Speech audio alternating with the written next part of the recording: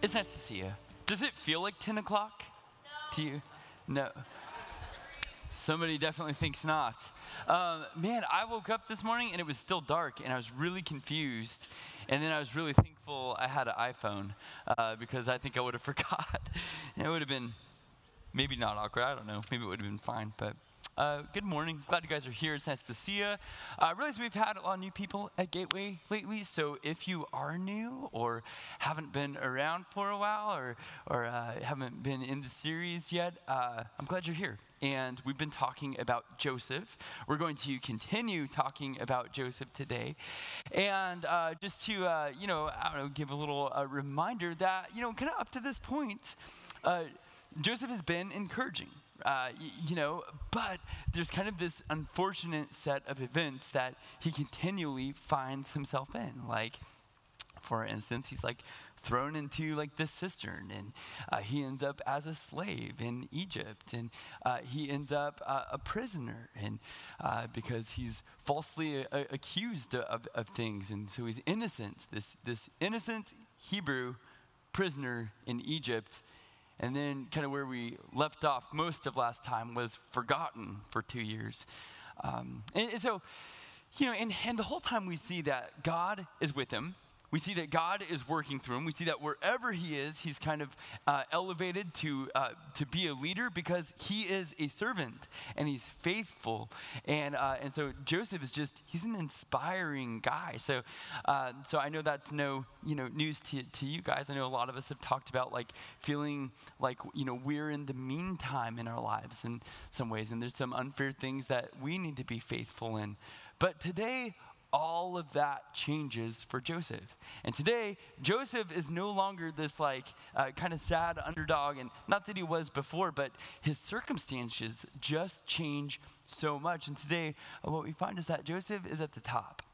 And when Joseph is at the top, we find that he is completely faithful. And I think we have a lot that we can really identify with Joseph at the top. Something I read really early on really challenged me, and it really kind of shaped so much of how I feel like I've interacted with this passage the last few weeks.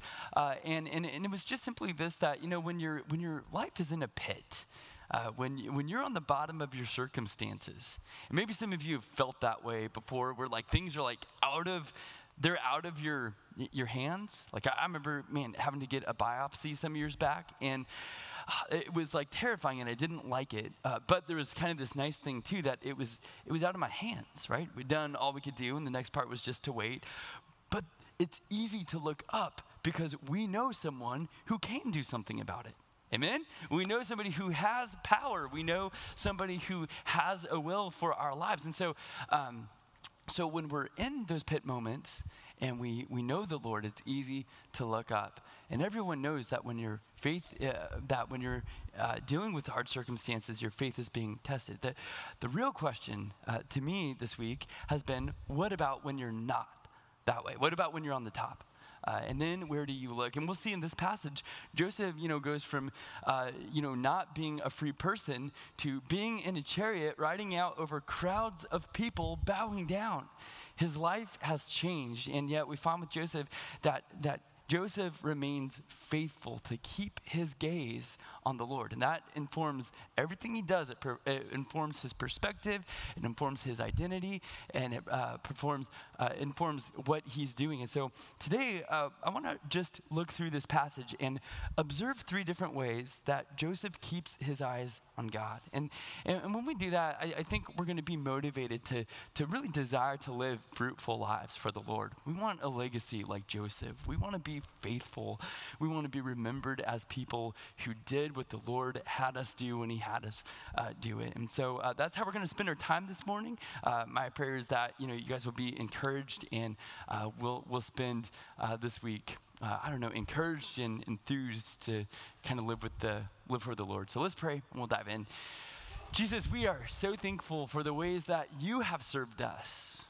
You've done what we couldn't do, and yeah, Lord, you've lived a perfect life and died a death on our behalf. And Lord, you've called us a new name. You've given us a new name. And And today is a new day for us, and we're free in you, Lord.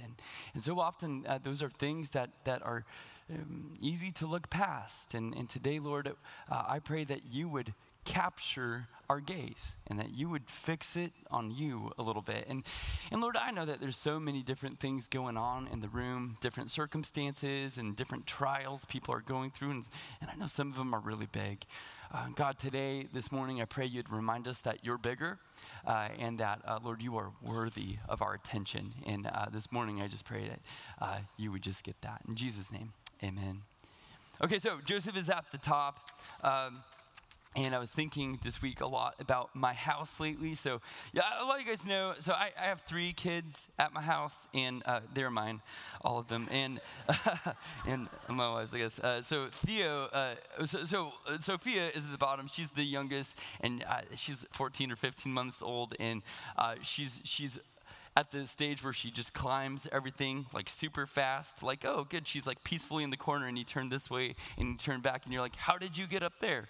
And so all the time, and then John Mark, he's gonna be 3 next month, and so he's hilarious. He chooses his words really carefully, and he's like really articulate. And then there's Theo, who Theo's 5, and man, that kid is amazing. I like my kids, you know, and but we've sort of been in this battle with our kids for like 5 years, and if you're a young parent, you know, or just any parent, you probably know it, and it's like the battle of bedtime, and it's the battle of like you know, kind of winding down and getting everyone to bed, and kind of hoping that can be a happy thing, and you know, all those things. And so we've recently kind of crossed this threshold in my house, and that threshold is that everybody is asleep by 8 o'clock, and they're staying asleep. So, I know, you know, the daylight savings wasn't that big a deal. I'm just saying, you know, and it's just been this really big deal for us, But it's come with an added blessing, which is that every night, recently, I don't know, just about every night, Anna and I, it means we have our evenings to ourselves a little bit. And so I can sit on the couch with my wife, and we can talk about things. We can talk about all sorts of different things. And what we have found is that, you know, kind of having that time, we end up talking about a lot of the things we're just going through, and a lot of the things our world is going through. And there's just a lot of things, like a lot of you know my house is like 100 years old, like literally 92 years old. And so we're kind of getting to the point where we're starting to do projects, and, you know, figuring out like financing and just all these things. Like I was just, I don't know, they're just the most like grown up things I've ever done in my life. And they're a little bit scary. And we talk about our kids a lot and the things that they're going through. And it's like, there's so much to figure out. There's so many things we could worry about. There's so many things that feel a little frightening, but with it, and especially like being in this passage the last few weeks, it's been also, we've been reminded how blessed we are. Like we have a house to work on, and our kids are healthy, and, you know, praise God, they have lots of energy, and, you know, and there's just so many things to be thankful for. And really, I think if we were honest, that would describe a lot of us, that there's a lot to be thankful for. Like we're in a free country, and we got to get up an hour earlier today because we're alive. And we got to come here and worship together and sing. And our worship band was awesome this morning. And, you know, there's so many things to praise God for and to bless God for. James says that every good and perfect gift is from him. And so he doesn't always get the credit I think he deserves for just the riches and just the blessings he puts over us in our lives. But today, I want to talk more than about just being thankful and kind of counting your blessings, because and that is a good thing. Like, we should be thankful and we should count our blessings. There's some therapy in there, but I want to encourage you to be faithful with the things God has blessed you with. And that's really what we see with Joseph, is that he is being really faithful with the things that God has blessed him with. And God has blessed him with a lot of things. We're going to look at those things. And kind of the first way that we can observe in this passage Joseph being just really faithful with what God has sort of put in his life and kind of the new circumstances that God has put him in, is that he is faithful immediately. There's no hesitation, there's no debating, there's no distraction. He just really sees that the Lord has has opened up an opportunity. He's blessed him to be able to do it, and he gets to work. And we can actually kind of read that here. And it says, then the Pharaoh took his signet ring from his hand and put it on Joseph's hand, and he clothed him in garments of fine linen and put a gold chain around his neck. And so this stuff is kind of cool. We won't spend a lot of time on it, but the signet ring was like, and it had some sort of engraving of the Pharaoh. And basically what he was wearing on his hand was like the Pharaoh's authority, which I think is pretty cool. Like if you had like kind of ultimate authority in the country, like on your hand, and you could like, have authority. I don't know, I think it's pretty cool. And so he had that. He had garments of fine linen. This is kind of a specifically Egyptian concept. It meant he had really nice clothes, and that they were of probably royalty, and not just everybody could have them. And so there was something of honor about it. And it's really the same with the gold chain. There's some debate about what exactly it was, but it was something that would have maybe been given by royalty, and it would have been sort of something that would honor him. And so we just see, he's not in prison anymore, I think is the moral of that story. And he made him ride in his second chariot, and they called out before him, bow the knee, thus set him over all the land of Egypt. And again, so the second chariot there, you can picture like a processional, and there's Pharaoh kind of leading, everybody, and everybody's like, yeah. And then Joseph is like in the chariot right behind him. And actually what we see here is he's not just riding in a chariot, but the people are bowing in reverence, and they are celebrating Joseph. And this is a time that Joseph, I think in some ways, has known is coming. And so we sort of see it happen. So Joseph is blessed. Joseph's situation has changed. And I think, there's more. Don't worry, there's more. Moreover, Pharaoh said to Joseph, I am Pharaoh, and without your consent, no one should lift up a hand or foot in all the land of Egypt. So we sort of see God has blessed Pharaoh, and I think it's worth just pointing out for a moment how powerful God is. And how, there are some really powerful people in the world even today, and God is still more powerful. And God has the power, and he has the authority to change things like that, really fast. And we see that with Joseph, that here's this kingdom of Egypt, and God has changed things. God is changing things. And there's kind of one man that's kind of put in the crux of this really big job to gather up food for this coming famine that's coming. So Joseph puts him in charge over all Egypt. We live in a time today where there's a lot of thought about how to deal with powerful people, powerful situations. And I think it's good just to remind ourselves sometimes that we know the King of Kings, and he has all power and all authority, and he listens to us. We can go to him in prayer, and we can present our requests with him. He cares for our requests. He cares for us. He cares about the things that are on our hearts. And so if you're discouraged about the things that are going on today, that was something that really encouraged me this week, that, oh yeah, I know the one who can change things in an instant as he sees fit. And so secondly, though, we sort of see how Joseph responds to this power. We see how he responds to this blessing. We see how he responds to God so abruptly changing his circumstances. And it says this, so Joseph went out over the land of Egypt. Joseph was 30 years old when he entered the service of Pharaoh, the king of Egypt. And Joseph went out from the presence of the Pharaoh, and he went through all the land of Egypt. Now that, to me, it reads a little bit like a tongue twister, see? And it's because actually that, so the word went is in there, at least 3 times. And so there's kind of something being emphasized here, as you can tell. And it's this idea that Joseph is going out over all Egypt. Why is it emphasizing? Why is the narrator wanting us to really pick up on the fact that Joseph is going out over Egypt? And I think there's actually a lot of really good answers. One is that he's not in prison anymore. He has got his freedom because God is powerful. Another one is and some suspect, me included, that Joseph maybe has been prepared for this job. And that his time in confinement, his time of anticipation has prepared him to kind of go out and tackle this really big job of gathering up, all of this produce and putting it in in big structures and going out over all the land. And I think kind of the last thing is just this, that Joseph is just, it just shows that he's eager to get to work. If you are a parent and you ask your child to do something, you know what a beautiful thing it is when they're just eager to do what you ask them to do, or when there's an opportunity to do something and they're just eager to do that thing, right? It's a different experience when you ask them like 4 times, right? It's a different experience when you're like trying to figure out how to like make a deal and like set a barter thing with your kid. You're like, just do the thing. And there's something really simple about how Joseph just gets to work. There's something really beautiful in the text, I think, here about how Joseph has this opportunity. He's equipped from God, and so he just goes immediately and gets to work.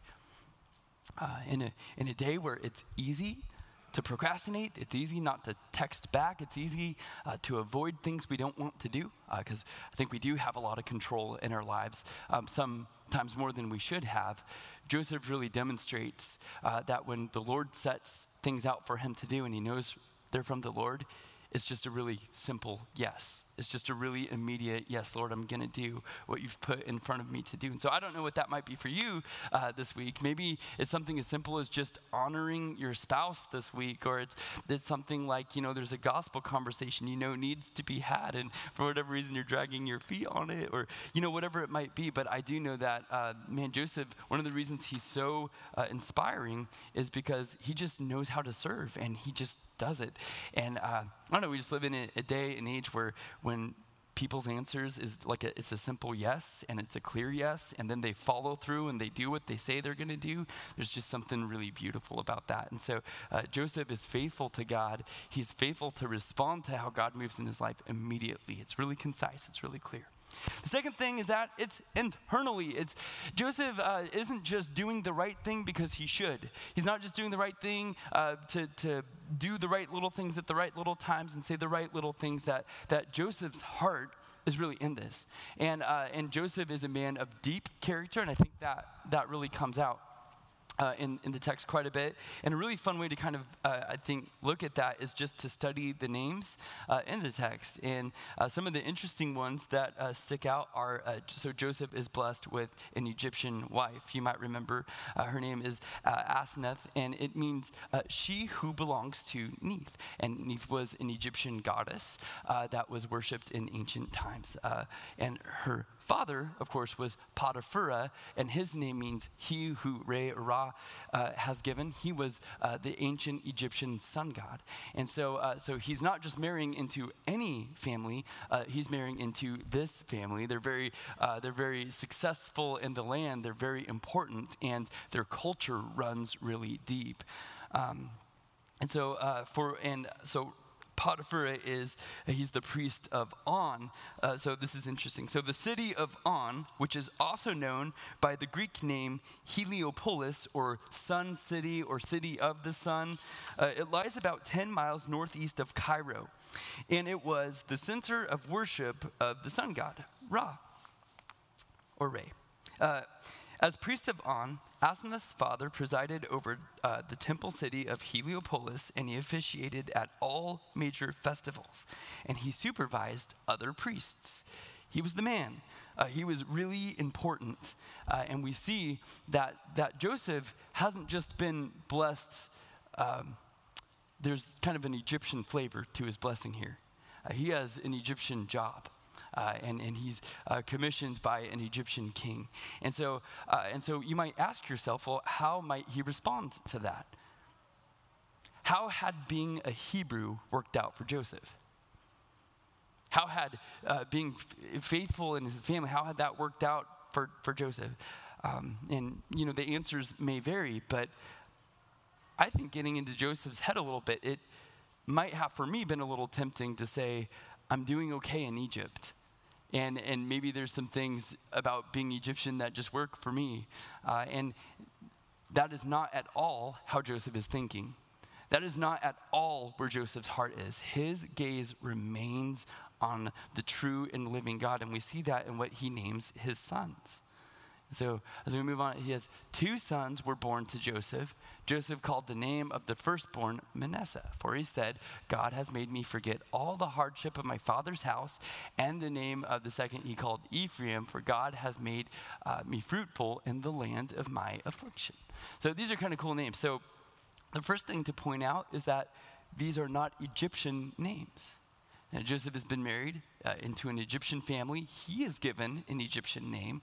He has this very important Egyptian job for what might appear to be an Egyptian cause. And into his marriage, into his family, he names his sons Hebrew names. So all the other names are Egyptian. His sons' names are Hebrew. Manasseh just means to forget. And we don't have to wonder what he was forgetting because the text kind of unlocks that. For he says, God has made me forget all my hardship in my father's house. So there's debate about how much of his father's house did he forget and what exactly did that mean. But I think kind of the first part explains it, that he has forgotten his hardship. Isn't it interesting how when we're practicing walking with the Lord, and we're stepping out in faith, and our gaze is on him, and we're trusting him, that isn't it amazing how God works in our heart? And he doesn't just work in our circumstances and work things out like good fortunes for us. He works in our hearts and he changes us from the inside out. It's interesting to me, and if you've ever had a child, you know that, holding your first baby, there is something new about that. It really does. It starts kind of a new chapter in your life, and it's pretty immediate. And so Joseph is not carrying his hurts around with him. Some people today that they get hurt in different situations, and they kind of carry that with them. So in fact, there's kind of a lot in our culture today that sort of glorifies that. How have you been hurt, and how have you been oppressed, and let that identify you. Wear that. Wear that on your sleeve. But we see with Joseph that as God is moving in his life, as God is making him fruitful in his life, that he forgets his hardship. The name of the second son is Ephraim, and that Joseph's fruitful. He's successful in his job. He's fruitful in his family. His family is growing, and it is kind of a new day. And I think all of these things, they just demonstrate for us that Joseph's faith in God has not changed. It has not wavered. He's not just doing a job on the outside because it's convenient. He's doing a job because God is with him and his focus is on God, and God is working on Joseph's heart. The last way I think we can observe Joseph being faithful to God, kind of keeping his gaze on the Lord, is the fact that he is faithful to focus on God continually. Joseph gets to work and he really stays the course. And so it says this, so when the famine had spread all over the land, just like God said it would, Joseph opened all the storehouses and he sold to the Egyptians, for the famine was severe in the land of Egypt. Moreover, all the earth came to Joseph to buy grain because the famine was so severe in all the earth. So there's a lot going on here, and I think we can kind of look at it in layers. Like on the first layer, Joseph has a really important job, and there's a really bad famine. We see that it hasn't just affected Egypt, but it's affected, kind of the whole world, or just the world, kind of the land around it. This is a bad famine, and there's ancient records of famines doing horrible things to people groups, and so they were bad, and people would starve. But we see that God is providing food for people through Joseph. And that Joseph kind of has had the foreknowledge here and the wisdom from God to go about and to sort of complete his task. We also just see that there was a great abundance. And in fact, it says that Joseph stored up grain in great abundance, like the sand of the sea, until he ceased to measure it, for it could not be measured. He lost count of it. That's how fruitful it was. That's how much God was blessing the land. That's how much this time of abundance was, that Joseph, as hard as he tried, couldn't count it. That verse is also interesting because it kind of beckons back to a promise that God had made for the people. So there's kind of like layer one, right? Just the situation, God's working things together. But there's kind of a deeper layer. And that layer is that Joseph is in the family of promise. They're the remnant, and God is working together the story of redemption, and he has chosen Abraham, and he's chosen that line to fulfill his promise. And so God is working things together. Joseph may have forgot some things about his family. He may have forgotten what was behind, but God had not. And God was going to bring that together. And God was going to, he was going to cause the reconciliation that would happen. We also just sort of see this is how things move forward and progress historically. Like, for instance, like Joseph's, he's kind of the point here where his family ends up in Egypt. And they settle there around that land. And that's, years and years later, there's a man named Moses raised up. And there's kind of a new chapter that begins too. So we just simply see in the second layer that God's moving things together. And that's how it is, isn't it? Like, you might have a friend that you've prayed for years and years and years and years, but sometimes you see how God's been working in that person's heart for years and years, and you see those prayers answered. Or sometimes you see just how the Lord, he sort of orchestrates things together for the good. And I think when we're faithful to do our parts, when we're faithful to do the work God puts in front of us to do, sometimes bigger things are just working together. And we certainly see that with the famine, that things are progressing.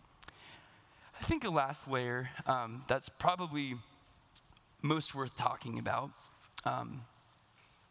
is just the fact that Joseph reminds us of somebody else, doesn't he? The way that Joseph descends and he goes down and, to Egypt. He's in a pit, he's in a prison, he's a slave. But we know somebody who descended lower than Joseph. He descended to the cross and down to the grave. Joseph ascended and he's exalted over all Egypt. He's reigning and kind of ruling over all Egypt. We've seen there's seas of people bowing before him. But Jesus is given the name above every name. His authority is unmatched. Joseph gives people essentially bread, or they'll starve. Jesus says that he is the bread of life. And he says that whoever eats of that bread doesn't hunger anymore. They don't thirst anymore. I think we love Joseph so much because it's a little bit of a rags to riches thing that's familiar, but I think more he reminds us of somebody else. And he gives us some anticipation that there's going to be somebody that's going to come from this line, and that they're going to serve the world in a really big way. It might remind you of somebody. And so Joseph is faithful continually, but what we see is that he's a part of something much bigger than himself. It's amazing what just saying yes to God accomplishes sometimes when we just have faith to keep moving forward. And speaking of Jesus, that's where Paul says that we should keep our gaze. And we really see that with Joseph, that he keeps his gaze on the Lord. And we're supposed to do that too. I can't help in this passage but think about Philippians 2 a little bit. I wanted just to read that together. And so Paul says, in your relationships with one another, have the same mindset as Christ, who being in the very nature God, did not consider equality with God something to be used for his advantage. Rather, he made himself nothing by taking the very nature of a servant, being made in human likeness, and being found in appearance as a man.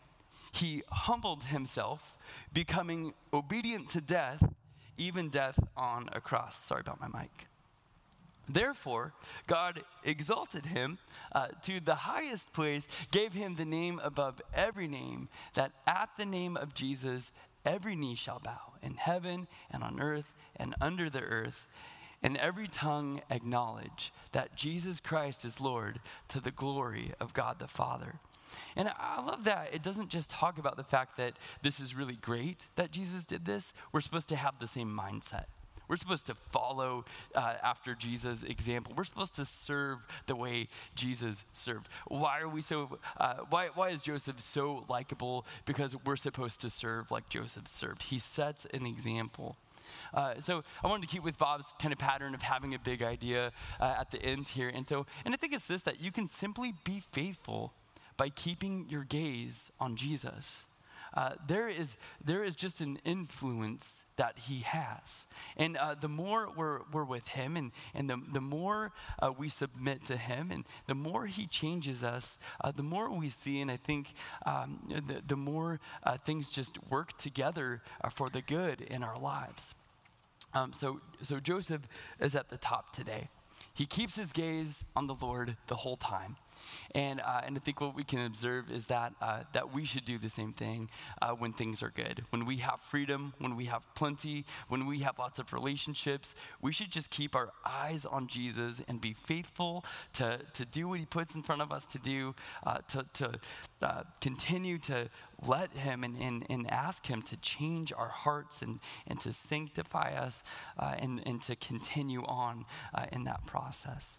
I think it's appropriate to kind of close our time in communion and just sort of having a chance today to do what Joseph did and just to put our gaze on Jesus. So there's the elements are back there on the table, and if you didn't grab those on the way in, I think some guys are going to hand them out, and so you can just raise your hand, and they'll come find you. And if not, you can walk back there. Somehow get the elements. Because if you're a believer and you know, we want to invite you to do this with us. Sort of thinking about communion and the Lord's Supper, and thinking about servanthood, those go together really well. If you remember the Last Supper, I remember the disciples are arguing about who's the greatest. And you remember that Jesus has kind of set an example for them of what the greatest is like and what it's like to serve. And remember what he does? He goes and he grabs a towel and he kneels down and he begins to wash the feet of his disciples, something the low servant would do. And so something they haven't done, and so Jesus is going to wash their feet. Remember, he gets to Peter. Peter's like, never. And but Jesus says, unless I wash you, you have no part with me. Paul kind of sums up the rest of what happens really well.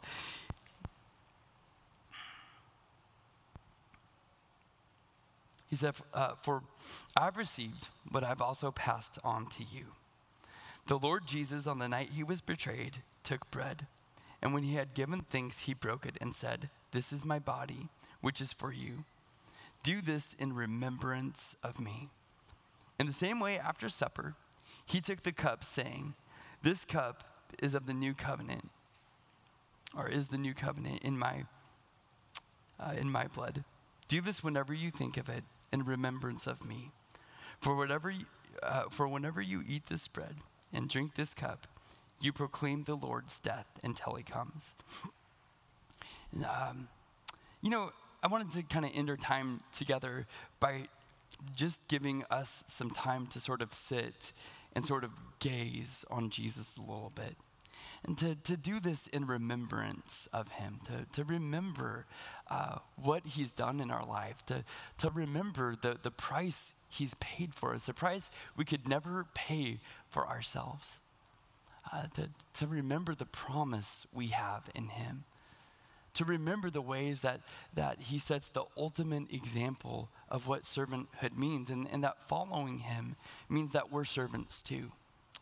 And I know a lot of us are really busy, and so it's possible that this week you haven't had time to just sit and just look at Jesus and just talk to Jesus and just think about the things in your life and think about where Jesus is moving in your life and the things he's calling you to.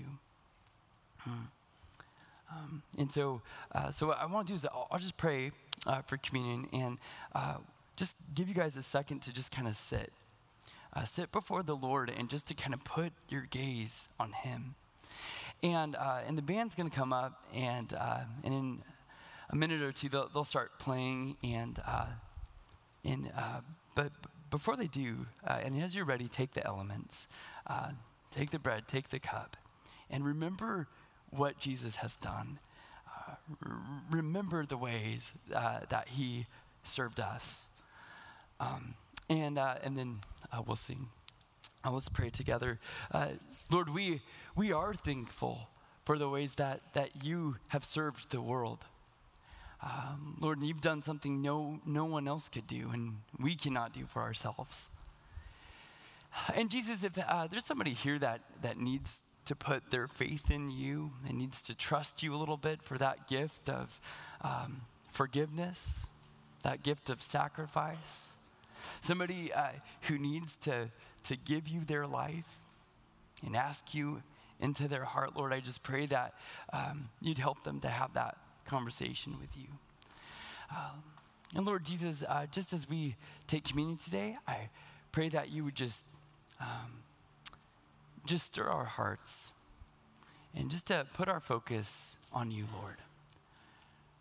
Father, we thank you for the many ways that you bless us. And above all of them is just the joy of knowing you and putting our faith in you. And Lord Jesus, just as we celebrate what you've done and as we remember you, Lord, I just pray that you would just stir us, Lord, and you'd be glorified. Lord, just be with us now as we celebrate.